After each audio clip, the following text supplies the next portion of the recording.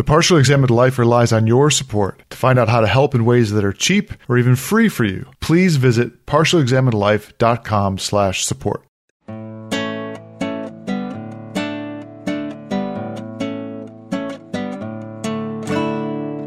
This is the Partially Examined Life, episode 239, part 2. We've been talking about Montesquieu's The Spirit of the Laws. So we've got the types of government out there. We've got liberty out there. I feel like we should talk more about republics and what is specific to those. We had said earlier that the motive force behind a monarchy is honor, right? That's what keeps the noble class that needs to be there to balance against the monarch in line, keeps them striving such that their self-interest is the same as the self-interest of the state. So for republics, that's supposed to be virtue, though. You want to say more about what that means? Book 3, chapters 2 and 3 here. I mean, I think he thinks that if you're making your own laws, if the people are entrusted to make the laws, then a certain amount of virtue is required within a society. So virtue is defined specifically as love of country. That is the virtue in question. It, in fact, amounts to self-abnegation. What I distinguish by the name of virtue in a republic is the love of one's country. That is the love of equality.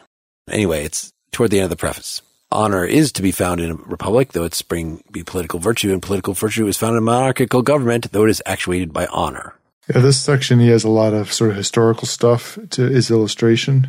About Cromwell, right? About when it fails. Like, that's what really is the stinger here is, what do you mean by virtue? What does that mean? Well, we can see where it fails. If everybody in electing the representatives treats the treasury like their private piggy bank, right? We're just going to take all the treasury and divide it up amongst us. Like, that is one of the kind of things which is very much like Burke, you know, in other words, the tyranny of the poor majority against those poor rich people, that they're going to have all their property confiscated, and that's going to undermine everything.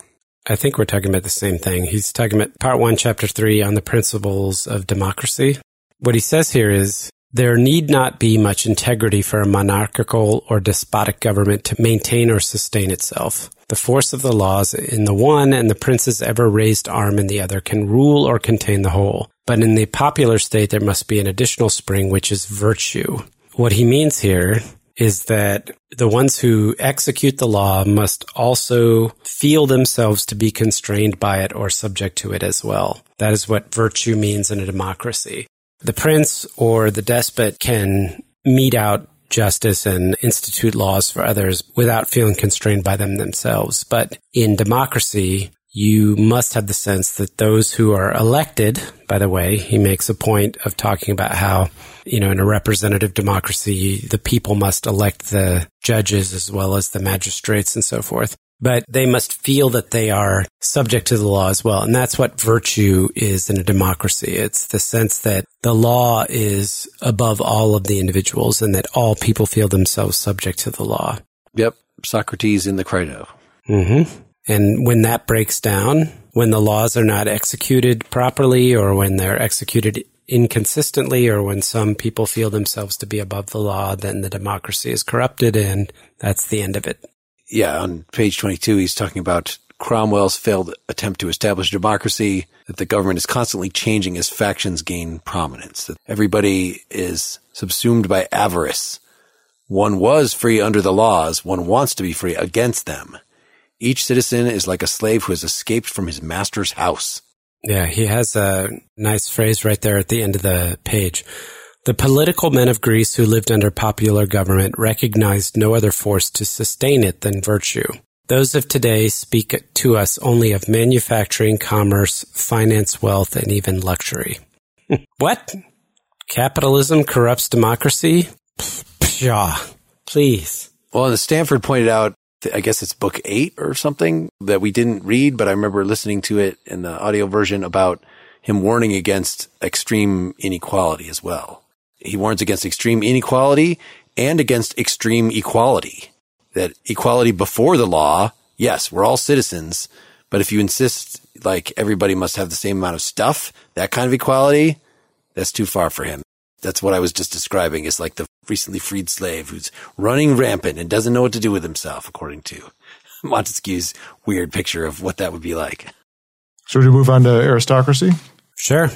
I guess it's important that book 3 he's summarizing the principles of these 3 governments, the motive spirit of them, and then the rest of the reading involves sort of details, particularly regarding republics and how they're constituted, the details of their laws. So at this point, we're not even talking about really what the laws are. We're talking about what the principles of those are. So this is the second form of republic, the aristocracy. I did find it really strange. So originally in chapter 2, he was talking about Republican government can take the form of a democracy. People as a body have the sovereign power, or it can take the shape of aristocracy. So power is in the hands of part of the people. In that context, aristocracy is kind of in the middle. Like if we're going to, give the 3 types, and most of this book divides it into republic versus a monarchy versus a despotic government. So aristocracy is none of those. No, I mean, I took aristocracy and democracy to be 2 types of republic, and I thought he explicitly said that, but maybe I've just read that into it. That's correct. What Mark just quoted said that. Right, but it's weird that here in chapter 4 of part 1, he's introducing aristocracy as the second type and talking about the monarch in this context, as if he's talking about a monarchical aristocracy like they have in France. And at the bottom of page 21, he says, I have said that the nature of Republican government is that the people as a body or certain families have the sovereign power. The nature of monarchical government is that the prince has the sovereign power, but that he exercises it according to established laws. And the nature of despotic government is that one alone governs according to his wills and caprices. So aristocracy is a form of Republican government. Some instead of all, but yeah, it is confusing because he is talking about the monarch here. So what is the principle of aristocracy then, as opposed to monarchy? Monarchy is honor. Moderation is the principle or the soul of aristocracy. Okay. Moderation that's founded on virtue. Gotcha. Which that seems like the democracy, that seems like that would be the key as well, right? For at least one of the ways that the general populace in a democracy can be moderate is to not think that they're more competent than they are. The aristocrats make laws that keep the general public in line, but then what is going to keep them in line? And that the idea is, some sort of moderation, which I'm not sure. I completely understand what that means. He would talk about greater and lesser virtues of moderation, and where the greater is total equality and the lesser is equality of nobles. So it seems to have to do with some idea of equality. Right. It says that the aristocracy has to repress itself. This is still page 24.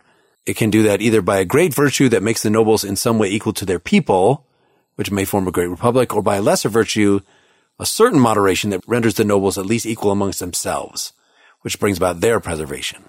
Therefore, moderation is the soul of these governments. Because if they pursue the other way, it's not an aristocracy anymore. It's not clear if he thinks that it has less robustness, and maybe that's the wrong way to think about it.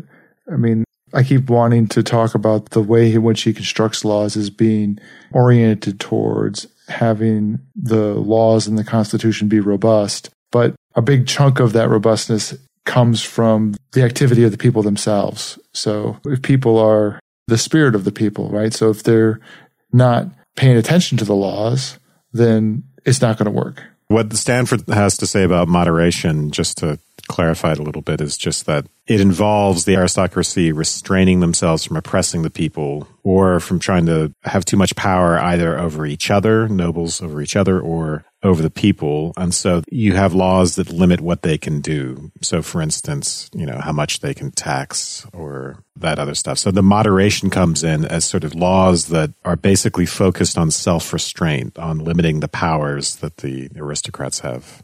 So throughout this, is it true the only examples he has of republics really to reflect on is reading about ancient Greece? Mm-hmm.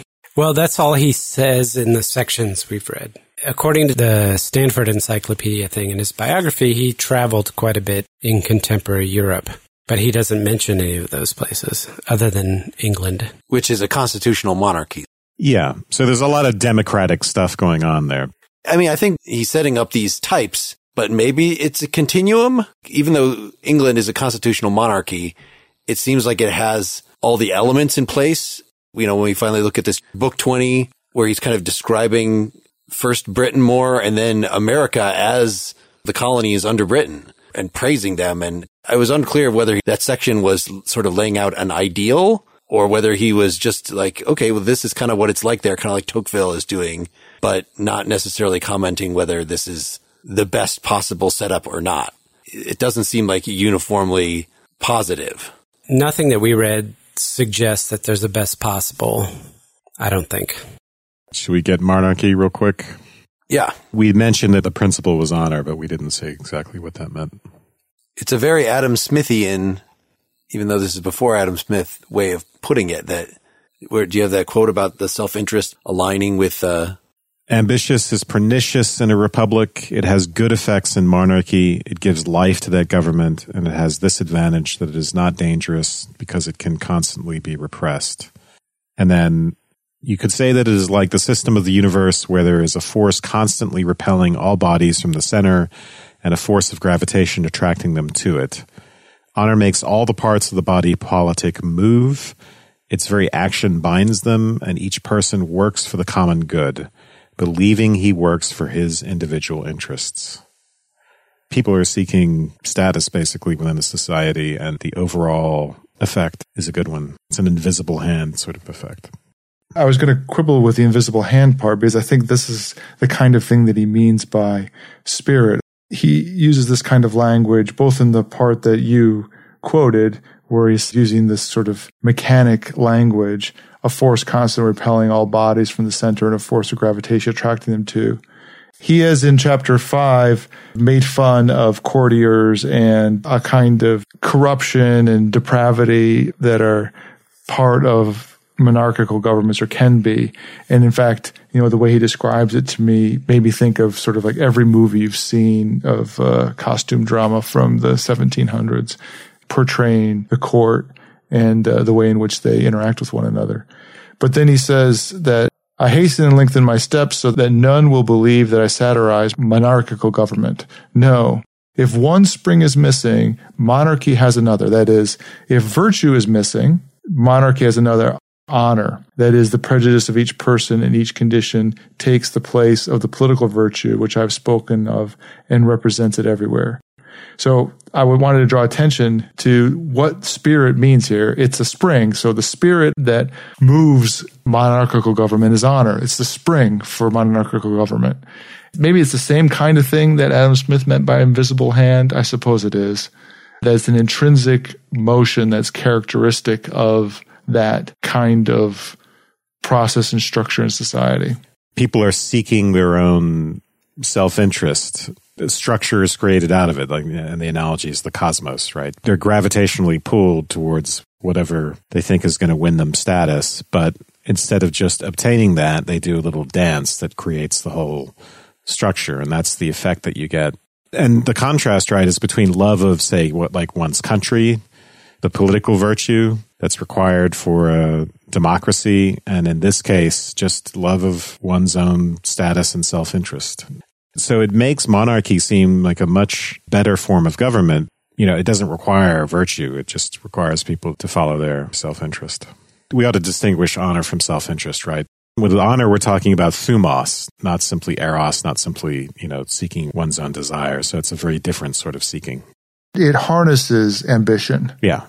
The motive force that he describes when I was reading it reminded me more of eros, thinking back to the kind of Greek mythology of okay, you have earth and sky, and then there's eros, which is the motive force that drives them to interact. And so when he was talking about democracy and the structure of democracy and then virtue as being something that the motive force or honor or what have you in a monarchy, there has to be something to impel you to act.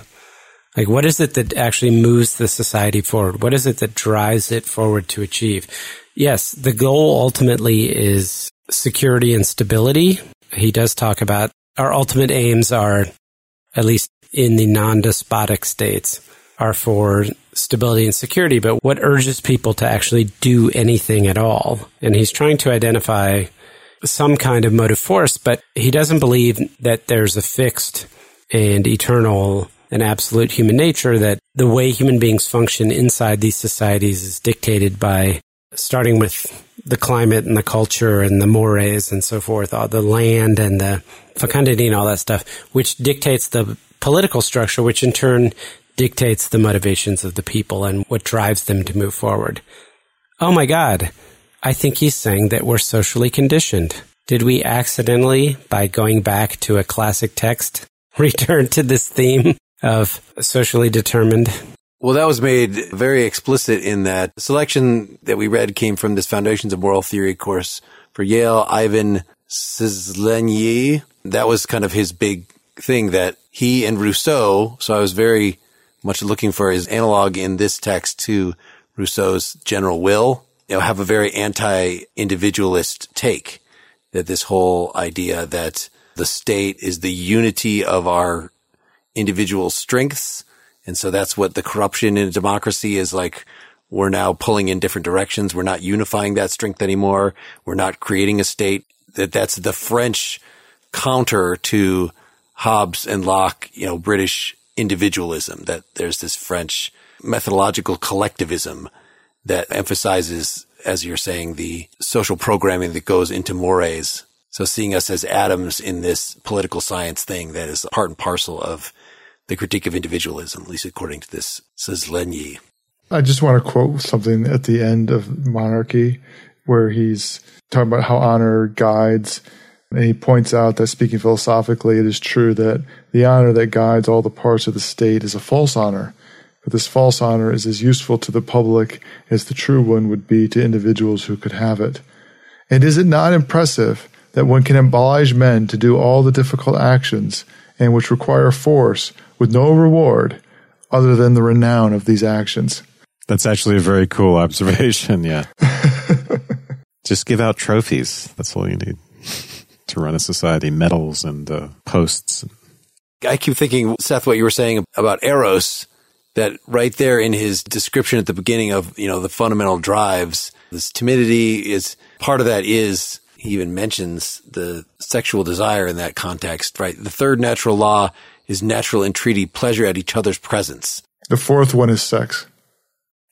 Yeah. And then there's desire to live in a society. So I think, if we want to make connections to other readings, we're not just talking about Eros, but we're talking about thumos, which corresponds to Hegelian mutual recognition and self-consciousness. So the idea of, a desire for status, you have to be able to have the desire to be seen in certain ways by other people, to be recognized by them. For Plato, although arguably you could say Eros goes into all three parts of the soul, right? Not just into the explicitly erotic, but into the thematic and even into the rational part, because it all have to be motivated. And for Freud, that's true. Everything is made of the clay of libido. That includes the ego and the superego, which I take as being corresponding to the reason and the thematic part. But on the other hand, one might also want to argue that these are really very fundamental distinctions, so that we might want to say that it's actually very different to follow one's own desire and to follow what one sees as honorable, which in a way is very connected to the desire of the other, thinking back on our Lacan episode. So I think I see these as very fundamentally different motivations. By saying that the fourth natural law is this desire to live in society, that we've then taken Eros and said, well, in a democracy, what virtue is love of country. And so love of country really is an elaboration of this desire to be in society. So I don't know what the true honor, I don't know what that means if he thinks all these things in these awards, the trophies that they give out in Monarchy are all a false honor. So it seems like the true honor would have to be something like what virtue was, right? I think of it almost in terms of Orwell's distinction, between patriotism and nationalism. Because in your identification with the state, you can either want power, you can just want power for power's sake, or you can want to preserve a way of life, let's say, and to see it prosper and to see it furthered. So I have certain ideals. The whole thematic part of the soul, it's any sort of ambition. So it could be any sort of ideal, and it could be self-serving, or it could be something higher. That might be too individualistic a way of putting it for Montesquieu. Book 1, Chapter 3. He's asking, do you put the strength of the whole society in one hand or many? The individual strengths cannot be united unless all wills are united. The union of these wills is what we call the civil state. So there's something in what he sees as the teleology, right? The natural goodness that comes out of our desire to be in a state together, of unifying our wills. So that honorable will would not be wanting status. I guess it would be closer if you have to choose among those two things of wanting a certain way of life. But it seems more like wanting the status of the group. If that's what he's saying, civic virtue is loving your country. In other words, identifying with it, wanting it to be strong and stable. Yeah. So wanting its well-being versus wanting its superiority. That's Orwell's distinction between patriotism and nationalism. Do you want to be dominant, more powerful, better than some other? Or do you just want to preserve this higher good that you're a part of? And again, it's an ideal. Right. So the latter is true honor and the former is false honor. Yeah, this is complete speculation on my part, right? So yeah. So despotic governments suck? They're the worst. Honor is not the principle of despotic states. All right. At least we got that right. And also, a moderate government can, as much as it wants, without peril, relax its springs. It maintains itself by its laws and even by its force. But when a despotic government, the prince ceases for a moment to raise his arm, when he cannot instantly destroy those in the highest places, all is lost. For when the spring of the government, which is fear, no longer exists, the people no longer have a protector. So again, he keeps using this mechanical language regarding how the spirit of these laws work. And in this case, that the presence of resilience, that the moderate government can tolerate a fair bit of stuff because its structure will keep it going. But the structure of a despotic government is only as strong as its constant maintenance by the despot. Well, I like that he can retain some Hobbes here, because even though he disagreed with Hobbes' state of nature, it's not really that people are so aggressive in the state of nature, but they're all afraid in the state of nature. They're weak and afraid. So they're basically afraid, even if it's not in fact nasty, brutish, and short, everybody's afraid of it being so.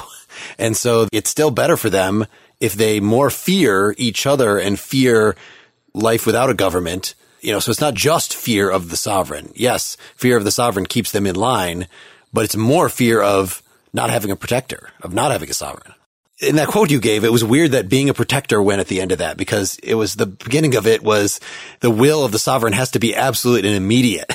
So in other words, the sovereign has to be able to kill you or anyone else on a whim instantly. And as soon as like the mechanisms by which that would occur break down, then according to him, the citizens will no longer feel that they have a protector.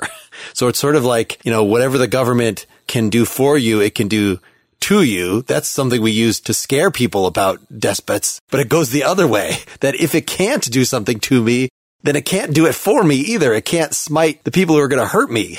If it can't hurt me, it can't protect me either. So it's a strongman hypothesis, right? Why do people like strongmen? It's because they feel that they're protected by them, even though they may turn on him. But he does seem to be saying in this section that it's all about fear. Fear must beat down everyone's courage and extinguish even the slightest feeling of ambition. What's really interesting is in the other forms of government, right, the principles are at work in the psyches of everyone.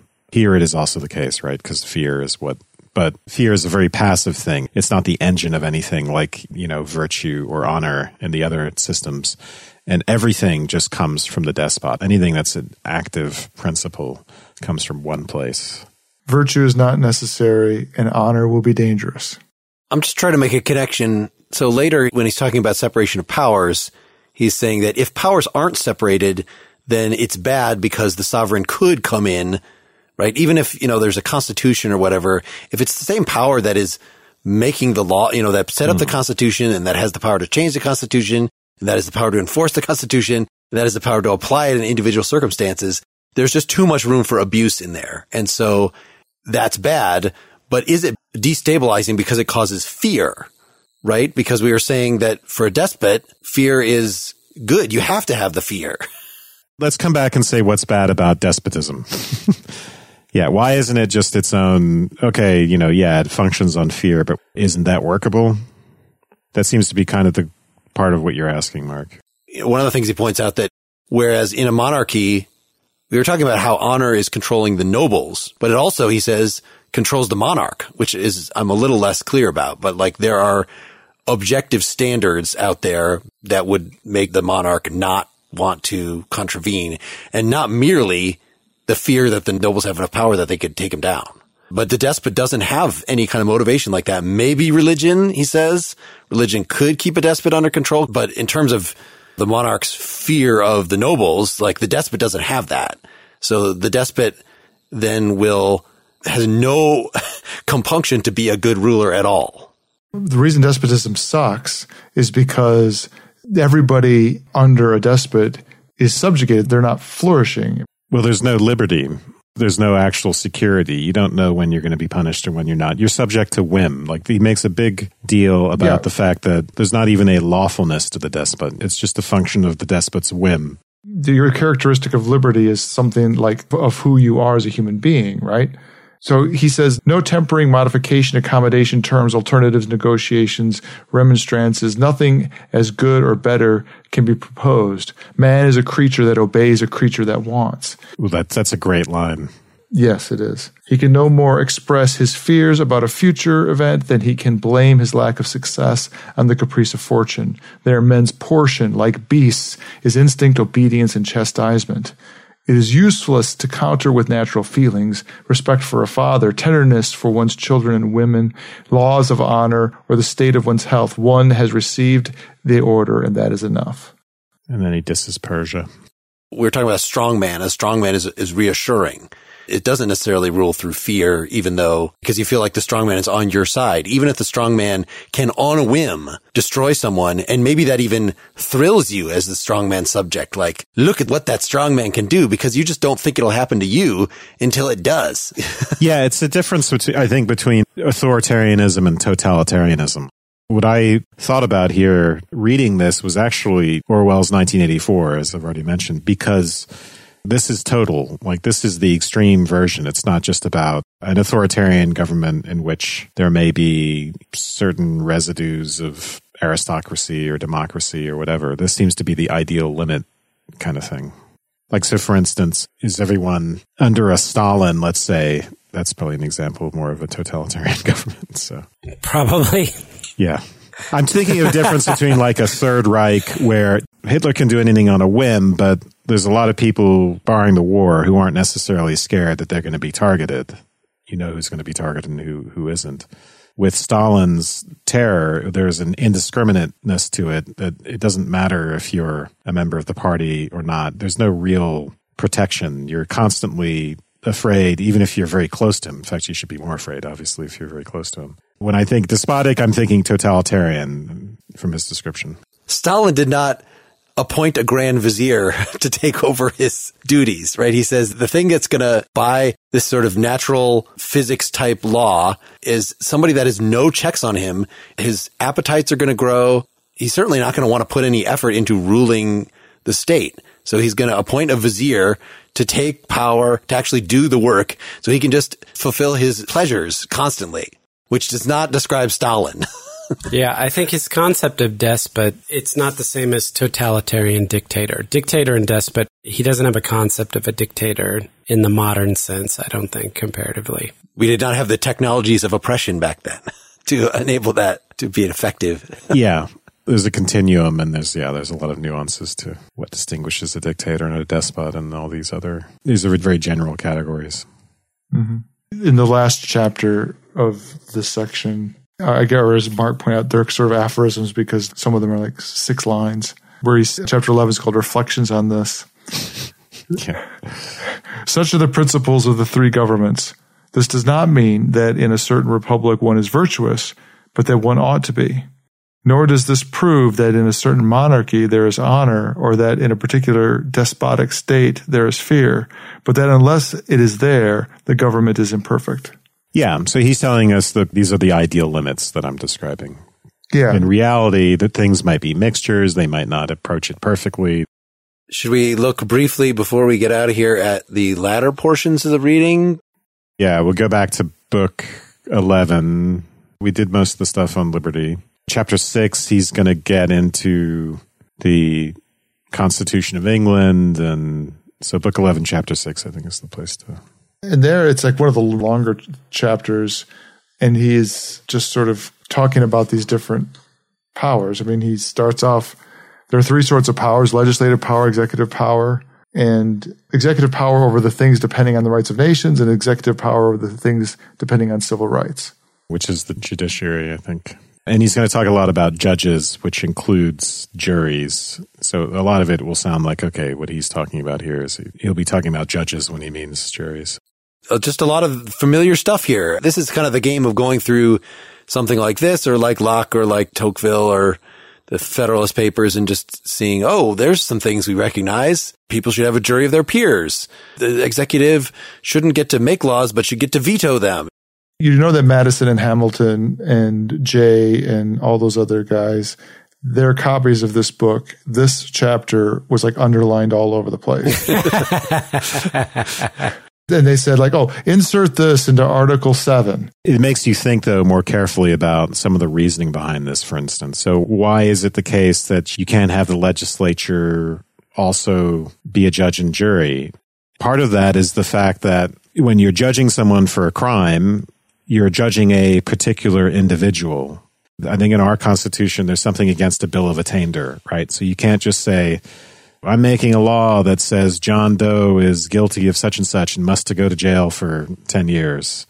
You can't make laws that are essentially judgments against someone because it opens up a completely arbitrary abuse of power. So it can never be the case that the legislature, just because you have a majority of people who want to do it, can convict someone and imprison someone. There's exceptions, of course, for impeachment, but another example is that on page 162, if the executive power does not have the right to check the enterprises of the legislative body, the latter will be despotic, for it will wipe out all the other powers. So in his account, you could have a despotic democracy run by the legislative body.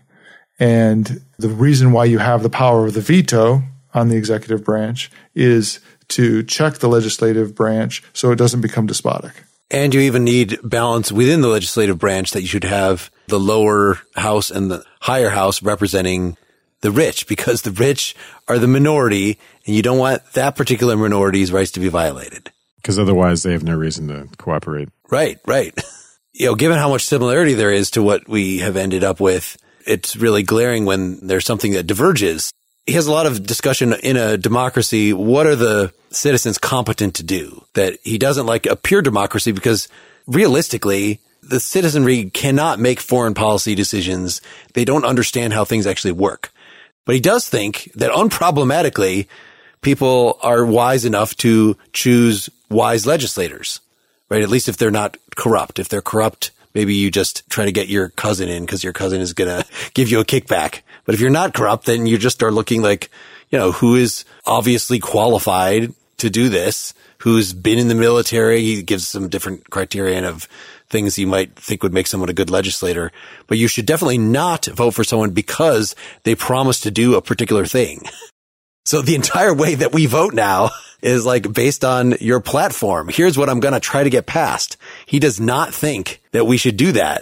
159, the great vice in most ancient republics was that the people had the right to make resolutions for action, resolutions which required some execution, which altogether exceeds the people's capacity. That's like a referendum, though. Yeah, he objects to referendums. Yeah. Mm-hmm. So he'd be really pissed off about California. Yeah, but it's different for a politician to run on some general platform. It's not like, you know, by voting for Bernie Sanders, for instance, that we're automatically voting in universal healthcare. We know that might not happen or could end up being a compromise. So I think that difference is still, I'm not sure how Montesquieu would feel about that. But well, the same page, here's another quote, nor should the representative body be chosen in order to make some resolution for action, a thing it would not do well, but in order to make laws or in order to see if those they have made have been well executed. These are things it can do very well and that it only can do very well. Maybe I'm misunderstanding that. What I thought that was saying is that you shouldn't vote for someone merely because you're choosing them to take some particular action. He does say that, you know, one knows the needs of one's own town better than those of other towns. So you should have the legislative body drawn from the body of the nation at large so that each principal town can have a representative. So it seems like he's aware that these representatives are going to represent the interests of their particular constituencies. But the people in those constituencies should just vote for that person based on, hey, I see that you're wise and you live here and understand our needs. Please represent me. I'm too foolish to do anything but merely acknowledge your wisdom. But they're not allowed to say, we need farm subsidies or whatever. I don't know. It seems like this is a long enough book. I'm sure he addresses this somewhere. Nobility should be hereditary to induce them to preserve its prerogatives, which are always endangered in a free state. I think at this point he's really talking again about the English model. Mm-hmm. Yeah, well, it's the English Constitution, right? This is that section. Uh-huh. Although meritocracy in our society does preserve quite a bit of this in a way that we just simply don't acknowledge. Obviously, privilege is getting passed down as a hereditary thing, generation to generation.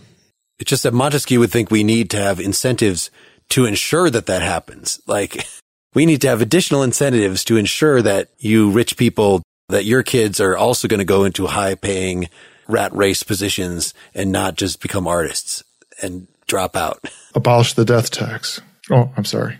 The estate tax. Well, I'm not sure which that would do, right? Because abolishing it would make them need to work harder, right? It would make them have to become lawyers and doctors and not fritter things away. No, it doesn't do that at all. The tax on estates redistributes wealth, especially very, very large amounts of wealth. And the reason to have it was so that you would motivate people to not just live off a scourge of hereditary wealth that was too much. Yes.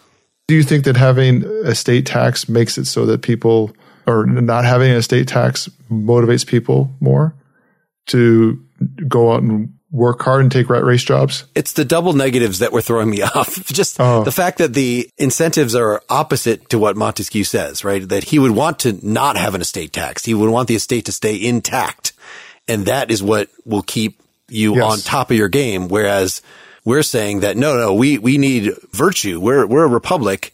We need even you aristocrats, we need your characteristic virtue to be working hard. And that's what will keep the aristocracy going. He would object to the estate tax. Glad we got that cleared up. Move on to the next issue. What does he think about healthcare? Impeachment. He definitely seemed to think that you can't just have the legislature judge the executive. That is contrary to their interests. I mean, the whole way that he talks about... Well, he sets him up an impeachment function, though, doesn't he? He basically says, the House will be the accuser, the legislature will be the accuser, and then the nobles will be the judiciary in that circumstance. That falls under the category of the power-checking power. Mm-hmm. The fact that there's a possibility that somebody might be removed from office in that way is really just a representation of the power-checking power, which is why he likes the constitutional monarchy, as you mentioned earlier.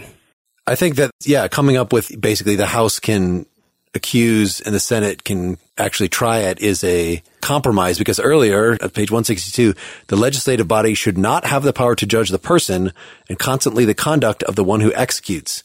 His person should be sacred because as he is necessary to the state, so that the legislative body does not become tyrannical. If he were accused or judged, there would no longer be liberty. But then he says you can punish their cabinet members. Their staff. But then he later on, it's not much farther down where he seems to set up an impeachment type process. But Mark, as you pointed out, all very familiar stuff to us.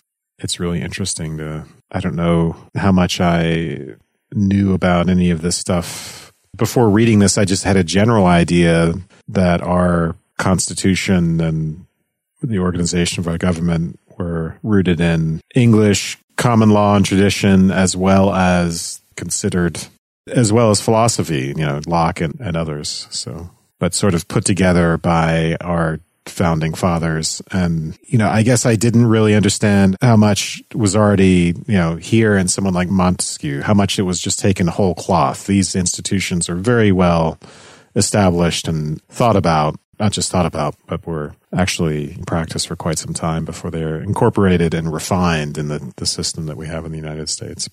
It makes the American Constitution seem very much like the English Constitution 2.0, where maybe the biggest thing that you leave out is all the formalization of aristocratic privilege and noble birth.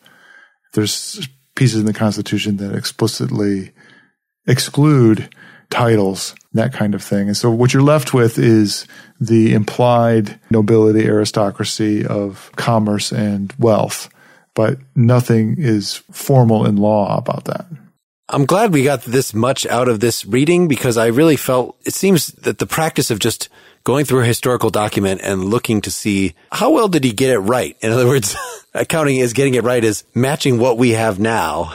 It seems that there's a limited use to that. Like, it's interesting to see what he has to say about slavery, or what he has to say about, does he really believe everybody should vote, or does he think that, is he still backward and think that only people that own property should vote? And it seems like there's very little value other than just, it seems like an idle study of history. If your whole point is just merely to go check off the boxes of how modern was he. And so I'm glad there seemed to be enough meat in here that we could go beyond that there's enough, wit, the literary merit, insight, even though he says wacky things about the climate and your favorite part, of course. Oh, if you like that part, you should see his part about relations between the sexes. So it kind of follows. Does it track the second sex very closely?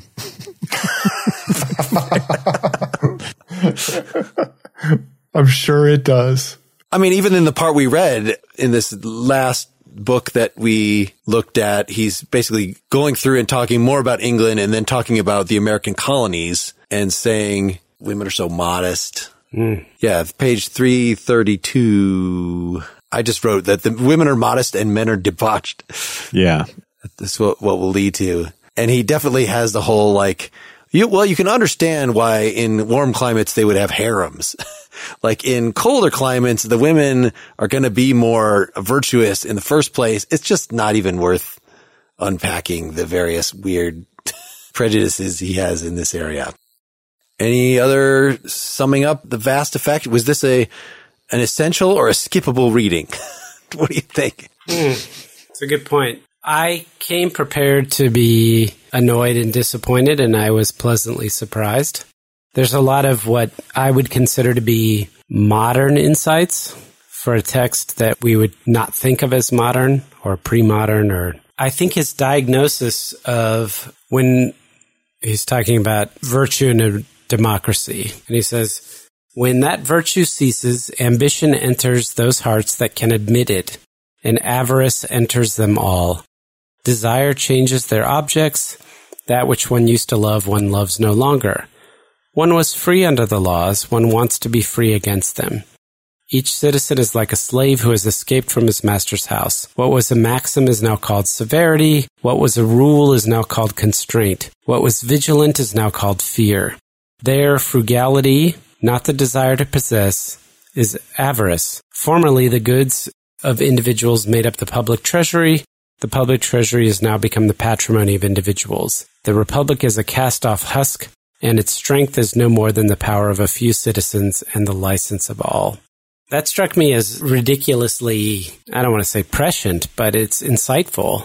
And it brought me to think about this notion of civic duty. I think, Mark, in some of our lead up to this, you were pleasantly surprised that he was not just some kind of a rehash of Aristotle, or that he wasn't just, a modern recapitulation of Aristotle. But I kind of felt like he was, in a not very offensive way, making a call to a kind of civic duty, and this notion that civic participation is really critical for the sustenance of a republic. And it's very pragmatic, very clear, very level-headed, very unemotional, I'd say, description of these various governments and what motivates them.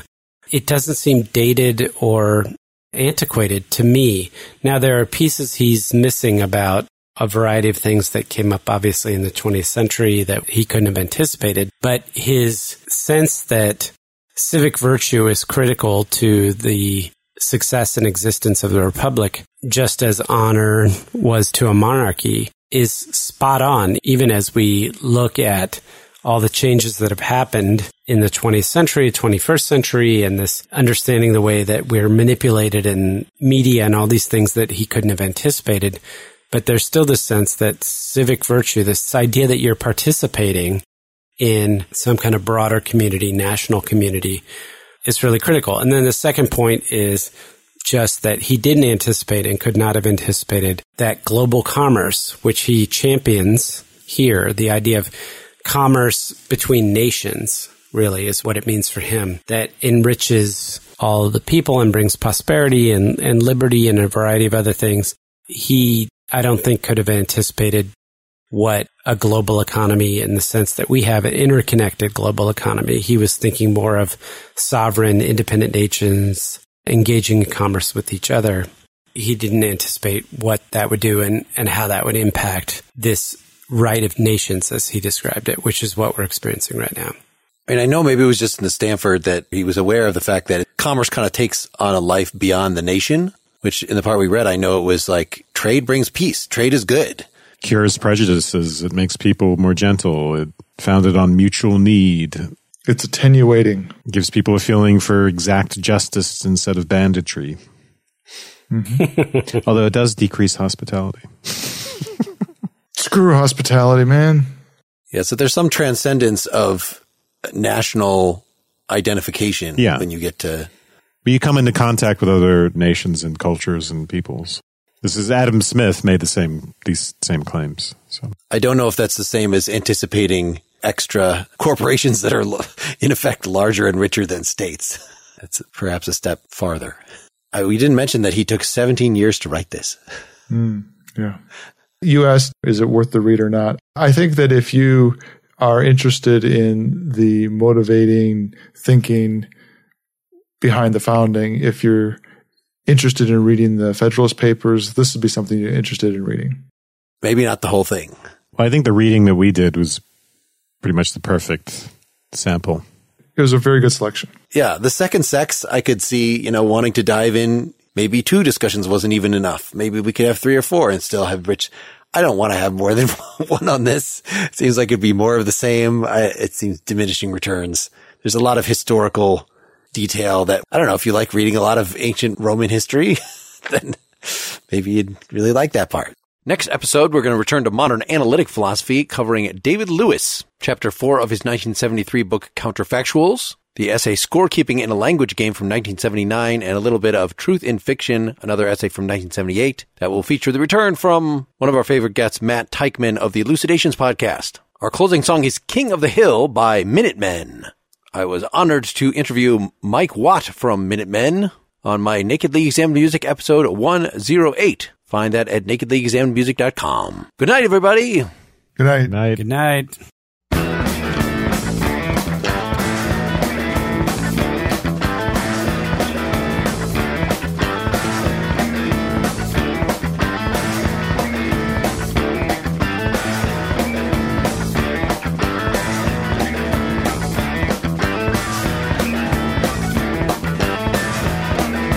What is peace to the people who work the land and die in wars? And it was learning a game that was played by Saul, who held the top of the hill from the rest, was called the king. And I can't believe it all was good for humankind. Is it peace to point those guns? Is it war to fire those guns? We would run with all our might, push the king off to take the hill, and to learn who was king and who makes the better servant. And I can't believe it all